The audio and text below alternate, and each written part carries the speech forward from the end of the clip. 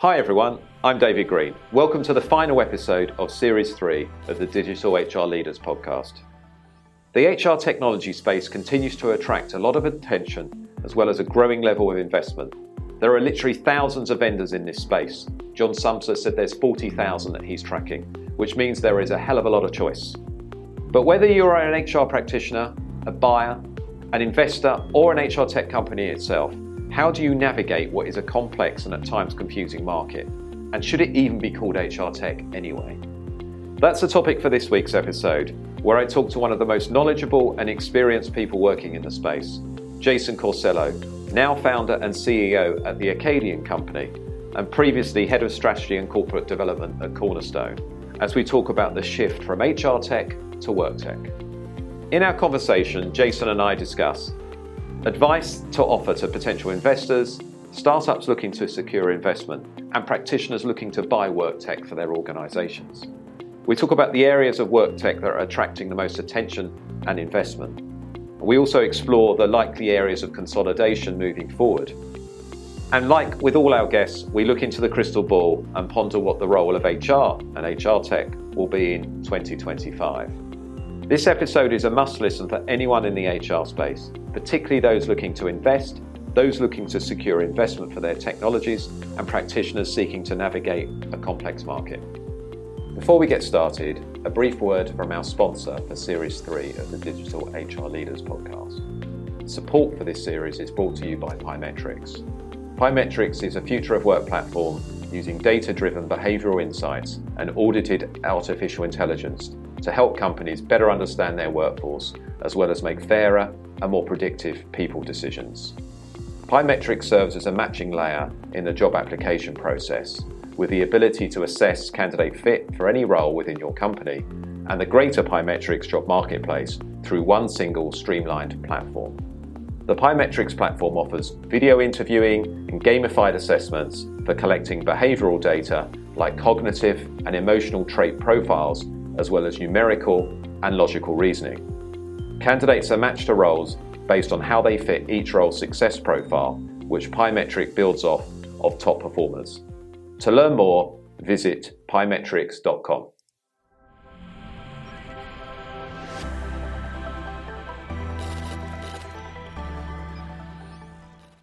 Welcome to the Digital HR Leader Show, Jason. It's great to have you here. Yeah, David, likewise. Thanks for having me.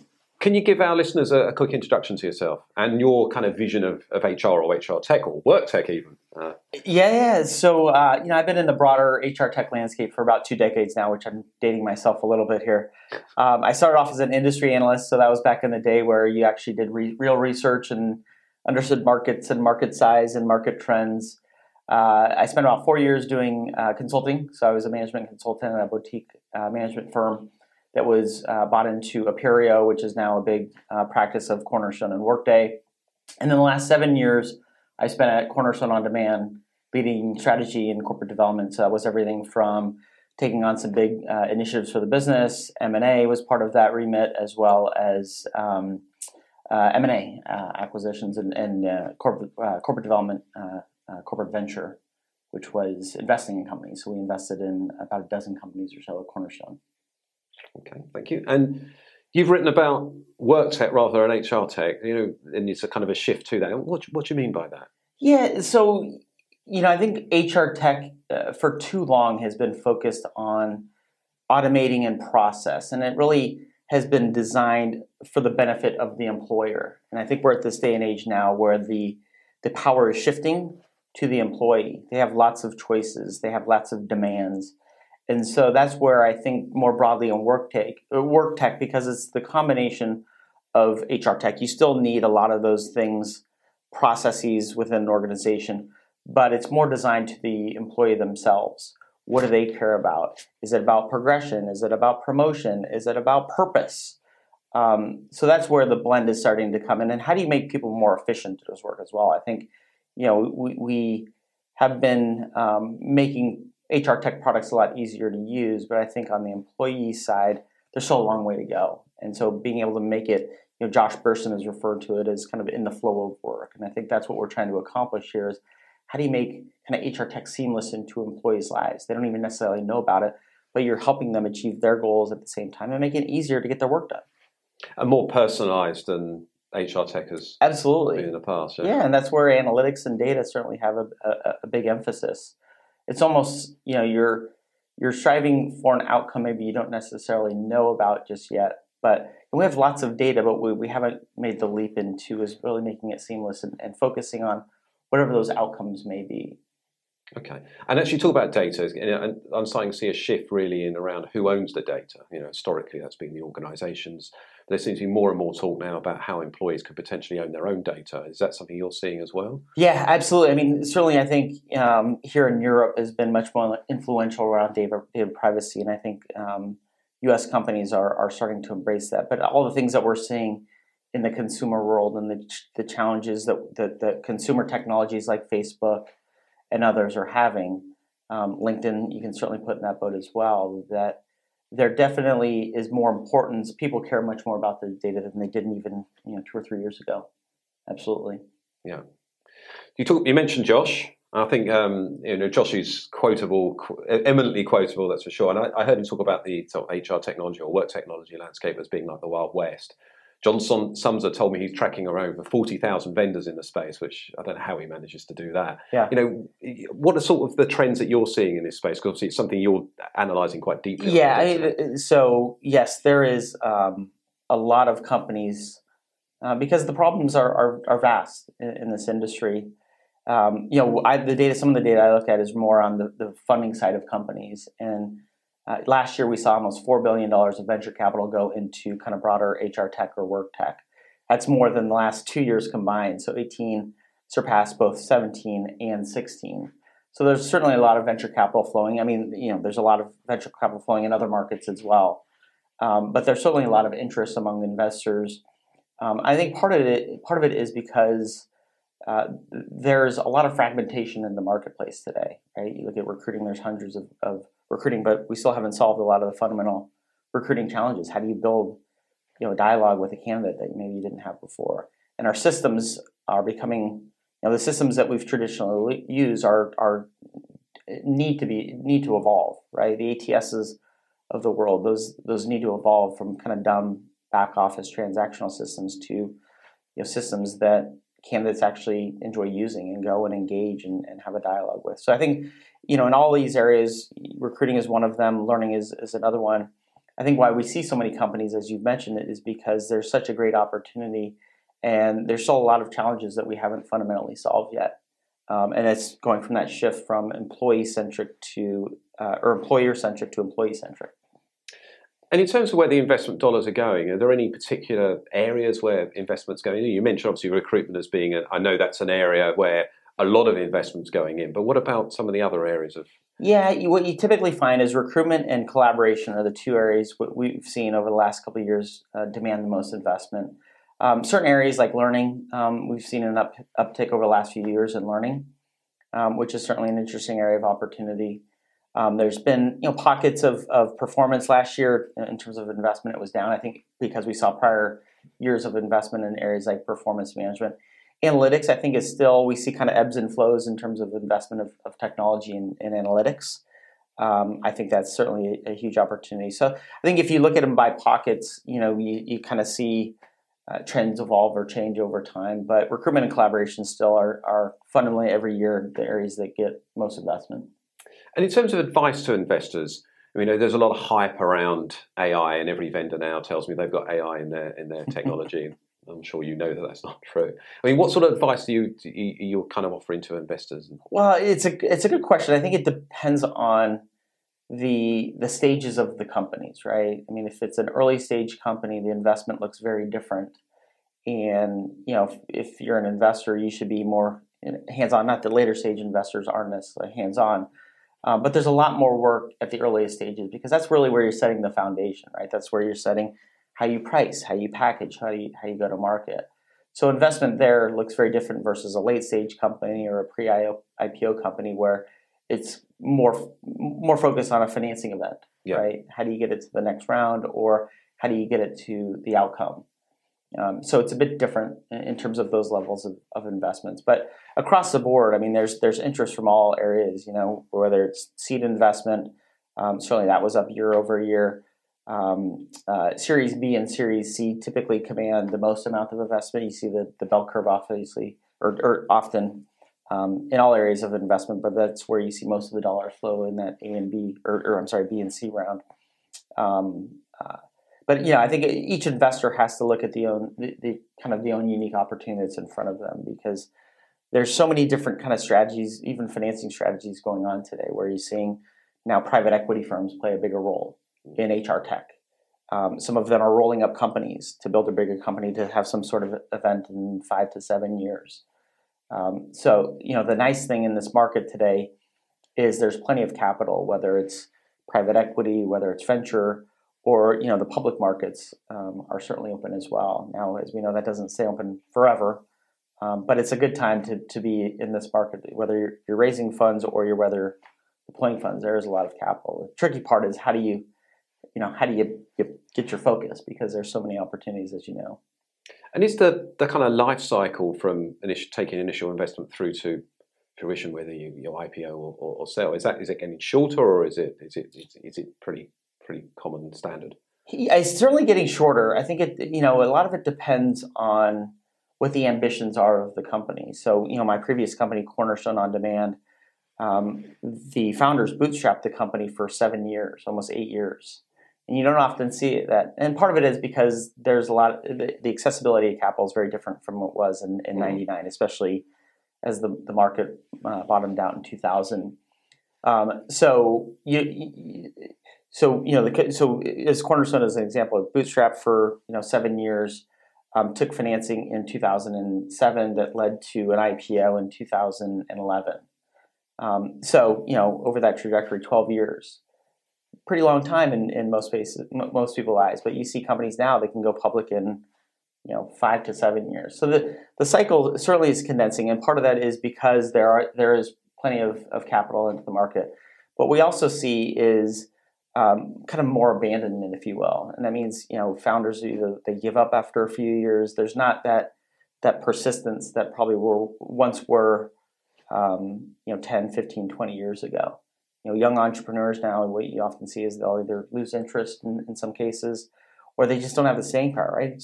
Startups are hard. Creating companies are hard, as you know. And so we're finding out. You go through the ebbs and flows of startups, and it can be brutal at times. Well, and obviously if it's 40,000 vendors, and I'm sure there's more than that out there, most of those aren't going to succeed. That's right. At the end of the day. So that's right. And listen, success doesn't always necessarily need to be an IPO. Certainly, as an investor, you'd like to see that outcome. But success can mean many different things to many different people, and that's why the variety of capital out there is nice, right? For tech companies, you do. In my mind, I think at some point you need capital because you're playing in a competitive field, and so it requires capital. But at the same time, being acquired in 10 years for a positive outcome to investors certainly isn't a bad outcome either. So let's turn it around a little bit. We talked a lot about investors. Now, what about the startups themselves? That's looking to get investment. What sort of considerations or what advice would you give to them? A couple of things. One is know what your vision and mission is. A lot of companies just kind of jump into it and because they see a problem or they see they've got a solution to a perceived problem. But I think it's thinking, what does the business look like in 10 years? And starting to visualize kind of what that path looks like is certainly important. If you're out kind of raising money, I think it's knowing what you want from your investors, right? I mean, certainly capital is great, but you should be choosing an investor because they offer something else, whether it's, they know a go-to-market strategy, or they know a geography, or they have some type of expertise. And I think it's part of the knowing what you want and need, and knowing kind of what you're weak at and where you can get kind of fill in the holes is an important part of that kind of beginning startup journey. And what are some of the let's say some of the mistakes that startups typically make once they've secured some investment? Oh boy, it's a great question, and I wish you could diagnose it to one thing. I believe right now we have this kind of golden rush mentality in startup land, which is I have to be building faster, I have to be building more. And sometimes you need to be patient to let a market develop and mature, or there's dynamics in the market that allow you to be a little bit patient. So you can't always be driving, the Ferrari down 180 miles per hour. I think sometimes when you do that, you have risk of burnout or other types of challenges. So it's persistence and patience combined with kind of knowing when to accelerate or wanting to pull back. It's hard, and you never really kind of know. But because of the competition in the marketplace, my fear is right now with a lot of companies over the last 5 years is they've run too fast, they've taken too much capital, their valuations are at a pretty high level where they're forced to run out, and they have one of two options: either they hit that destination, that journey, but more so, they have risk of burning out the engine.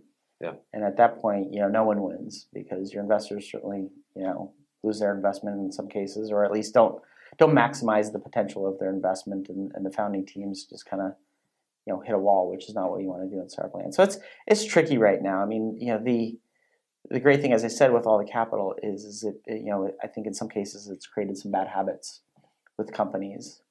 And maybe I shouldn't say it's necessarily bad habits, but it's forced them to do unnatural things, and sometimes you just got to be patient.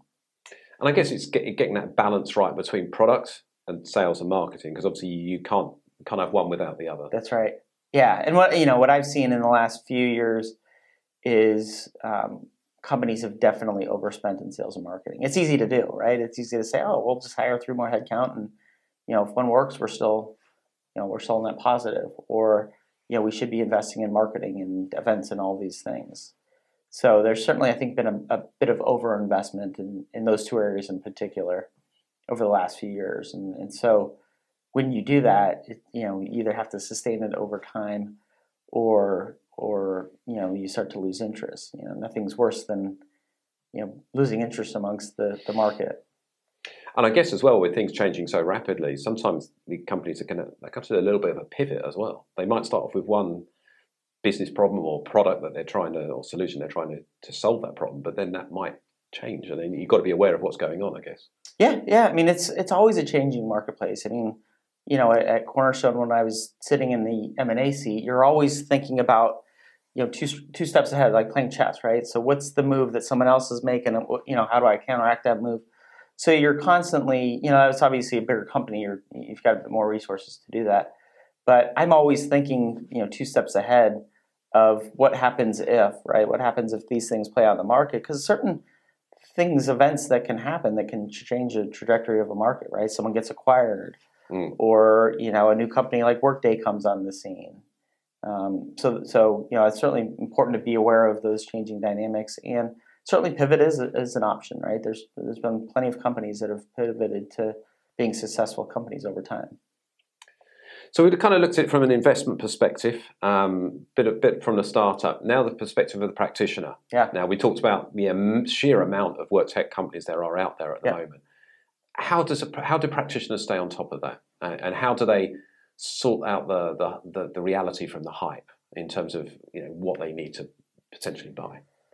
I think they just have to know themselves. I mean, I think people have historically bought technology because their peers bought the technology, or they did it as a reaction to something else. I think it's really understanding.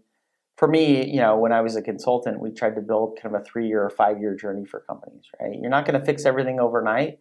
And sometimes, some things you don't need to fix. Yeah. They're good enough, and that's okay. So it's figuring out what you're really, really great at, and then figuring out what you're not so great at. For me, I think the bigger fundamental challenge is, to me, I think just work over the next 10 years is going to look completely different, right? I mean, data I've looked at, productivity is down 50% in the last decade. Right? We have all this technology, but hasn't improved us from a productivity standpoint, right? Average tenure is down. For the average employee in the U.S., average tenure is 4 years. For the 25 to 28 demographic, it's less than 3 years now. It's 2.8 years. You go to Silicon Valley, and you're lucky to find someone to stay at a job for 2 years. So I think there's the other macroeconomic or bigger challenges that companies have to face that they have to really understand, maybe the existing technology that's out and available isn't going to serve what their organization looks like in the next 5 or 10 years.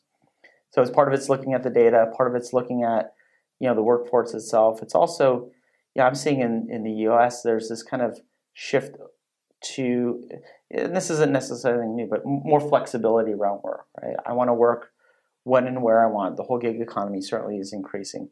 Freelancer economy is increasing. So I think there's this whole perception and change of work, and it's always evolving, right? You may be a new parent, you may be, changes in your life that forces changes in your work. And I think those are bigger fundamental challenges that companies have to be thinking about much more than the technology that supports it. Yeah, and I think you're right there.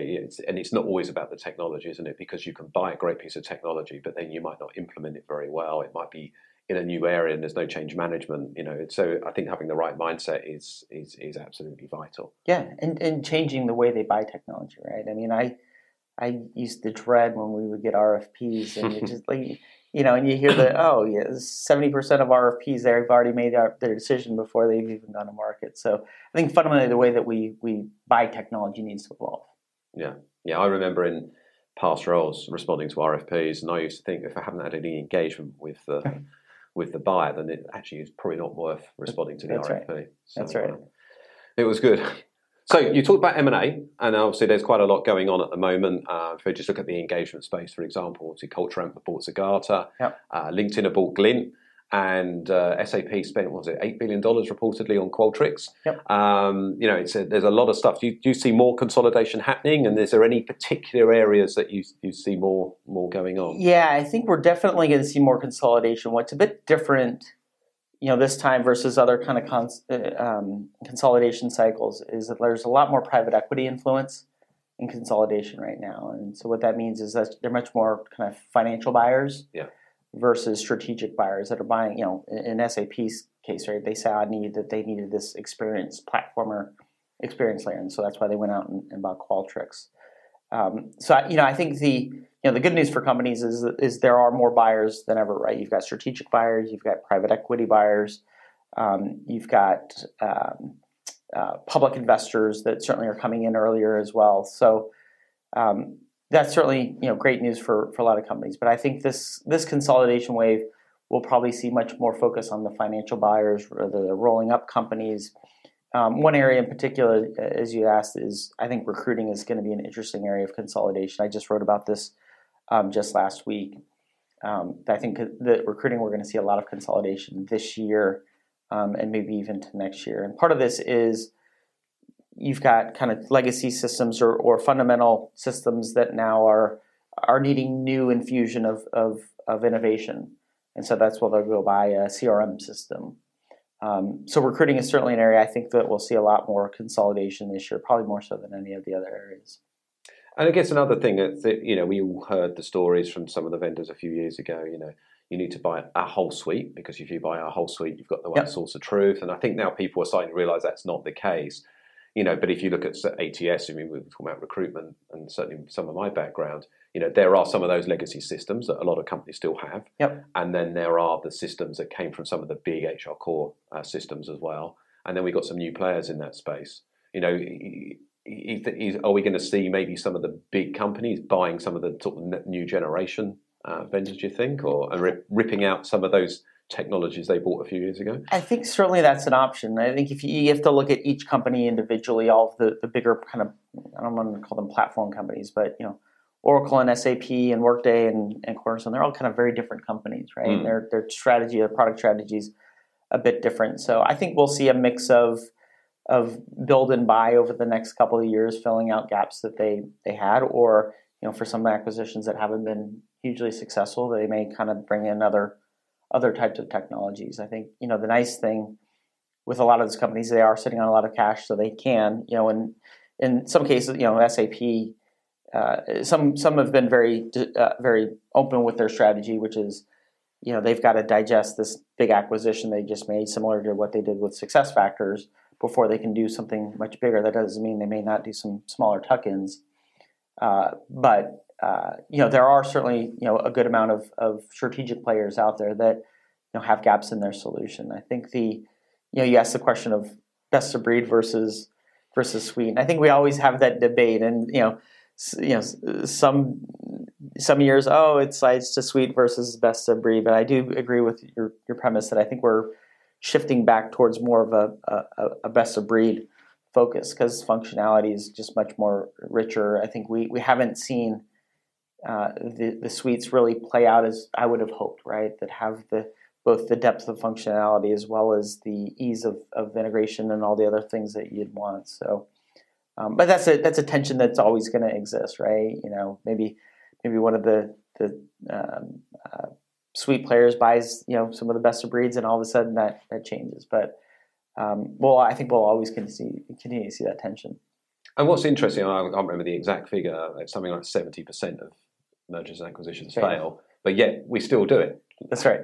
Well, I mean, because when they succeed, you look great. Like, look at in the consumer side, Google would probably be a little bit of a different company without YouTube, or Facebook and Instagram. So, I think certainly, and even our market, I think SAP would say that their acquisition of SuccessFactors was a successful one. Right now, maybe conversely, Oracle Taleo maybe didn't play out as well as they had thought. So, I think it's certainly when it works well, it certainly has huge potential and huge opportunity.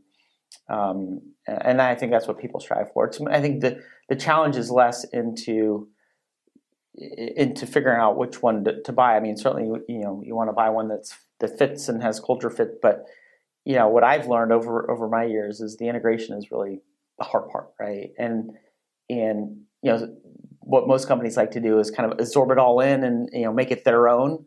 Where I think more recently the best integration strategies is let it run, let that Instagram, let them kind of run as a separate business. Maybe over time, we start to infuse other parts of the core, Facebook business into that. And so I think it's understanding what integration strategy works well for your company. And sometimes, what's fascinating is the big M&A machine that was revered 15 years ago was Oracle. Yeah. Now, not so much, right? Maybe because certain people have left the business, but I think you have to evolve it as well. Yeah, I mean, you mentioned that buying and just letting it run, which seems to be what Microsoft's done with LinkedIn, and they both seem to be very successful, particularly in our space now. Microsoft appears to be the coming force within the kind of HR technology space. Yeah, it's a great example. I think they've done a tremendous job with LinkedIn in a short period. I mean, it's only been 2 years, or maybe not even 2 years, but I think they've done the right thing, which is just let it run, infuse it with capital and resources, which they've done. And if you looked at the best acquisitions of the last 10 years in the enterprise space, I'd put that right near the top of them. Okay, so I'm going to ask you to peer into your crystal ball for the last couple of questions. Oh boy! So we won't hold you to it, although we might play it back in a few years' time. What do you think are the next big things we're going to see in the kind of HR work technology either man. Products, but you could answer any way you want to answer it. Yeah, listen, if I knew that answer, I'd probably be sitting on a yacht in the Mediterranean somewhere. I think there's two things that are happening. So I'm going to probably dodge your question a little bit, but try to bring it back together. So you've got, I think the technology is shifting pretty significantly, right? So we went from kind of client server, the last decade has been defined by cloud and being in the cloud and all the benefits that you get with cloud. And I think we're now at the kind of the beginning or early stages of another technology shift. And that's, I consider more data. We're going from kind of cloud to data. Now what that means is, you can, you've got the AI pixie dust out there, and you never know what it really necessarily looks like from vendor to vendor. But I think there's certainly the companies that get it right, I think, are going to be massive successes. So I think, so there's the technology and the platform shift that's occurring. And then on the other side, you've got kind of this changing nature of work that we talked about. So it's those two worlds coming together. What that looks like, I wish I knew the answer. But so maybe I'll say one other answer. I think there is a huge opportunity in this market to be more of an open platform. I've been on a bandwagon for a couple of years now. No one has really become that open platform in the HR tech world. There's other folks that have done it in other tangential markets like CRM. Slack has certainly done a great job on the collaboration side, being an open platform. And no one has really kind of done that in our market. I think that's a huge opportunity. And that doesn't mean you're kind of an open platform from day one. What we've seen with Slack is they focus on a couple of features, messaging being their core feature, and they've kind of opened up their platform from there. So I think that to me is probably one of the bigger opportunities out there. Okay, fantastic. We will hold you to it in a few years' time. And then on the HR side, so this is a question we ask all our guests on the show, actually. Where do you think HR will be in 2025? I think it's going to look very different. I mean, I think you're going to see, I think we've seen flashes of brilliance among certain HR teams or certain companies that do HR really, really well. Google is always a great example of one, although, they've done some things right and some things they haven't gotten right. But I think it's shifting away from a kind of follow the rules compliance, and this has been happening, right? To much more of really focused on the employee, right? That shift is occurring, and so an example of that, I refer to Silicon Valley. I grew up in Silicon Valley. I don't live there now, but I go back quite frequently, and you don't see traditional HR departments anymore. What they care about is culture. What they care about is initiatives that are important to them, diversity and inclusion. That's one that we keep talking about. But certainly, companies that are when I say focused, they're actually measuring it, monitoring it, putting plans in place to improve it. And so those are more kind of core strategic initiatives that they're focused on that maybe they weren't 5 and 10 years ago. Maybe they had diversity inclusion programs, but it was more, kind of not something that they were necessarily looking at the data and measuring the data and managing the outcomes of that data. So I think that's where the shift's going to be over the next 5 to 7 years, is much more focused on the employee, much more focused on things that are important to them, and making sure that there's flexibility into that, because it's changing, right? The thing that most employees haven't necessarily figured out yet is how do they build this loyalty of employee, because it's going the opposite direction. And yes, the economy has some part to do with that, but I think it's building that loyalty and culture is really where you see the sustaining companies separate from their peers. And I think, as we said throughout, if companies use the technology correctly, then they can actually try and imbue some of that loyalty by personalizing some of this technology for what employees and what the workforce wants. Yeah. And when I say employee, you've said this a couple times, which is personalizing that experience is so important, because the fear that a lot of companies have, a lot of tech companies have in particular, are burnout. Employees are just burning out more faster than they ever have, and it's not because they necessarily hate the company or they hate the job. They've been running fast for a period of time. Like, how can you recognize that? We certainly have technology that probably can start to diagnose and recognize things like burnout, other things that employees are dealing with that are important, that we should be focused on. Jason, thank you. Fascinating to see how it plays out. Thank you for being on the Digital HR Leader Show. How can people stay in touch with you? Yeah, so I'm on Twitter. It's Jay Corsello is probably the best one, and then obviously LinkedIn and others. And your website, where some of your papers are? Acadianadvisory.com. That's where we publish research, publish a lot of the content, and then the blog Acadian Insights is where we have a lot of blog content. So great. Please come visit. We will do. Thank you, Jason. All right. Thanks, David. Bye-bye. Pleasure. That's all for this week and this series of the Digital HR Leaders podcast. But we'll be back next week with Series 4, where I'll be speaking to Keith McNulty, Global Director of People Analytics and Measurement at McKinsey, and also a prolific writer on people analytics and modern HR. Don't miss that one. You can also catch up with the rest of Series 3 of the podcast with Dave Ulrich, Ian O'Keefe, Frida Polly, and Jill Larson by visiting the myhrfuture.com page. See you next time. Thanks for listening to this episode of the Digital HR Leaders podcast. I hope you enjoyed it. You can subscribe via iTunes or your podcast app of choice. If you did enjoy listening, please do rate the show on iTunes and share it with your friends and colleagues via social media. We rely on your feedback and support to keep being able to make this podcast. If you haven't already, do check out myhrfuture.com for the latest news and exclusive training content to prepare you for the future of HR. And you can also subscribe to my weekly newsletter there too.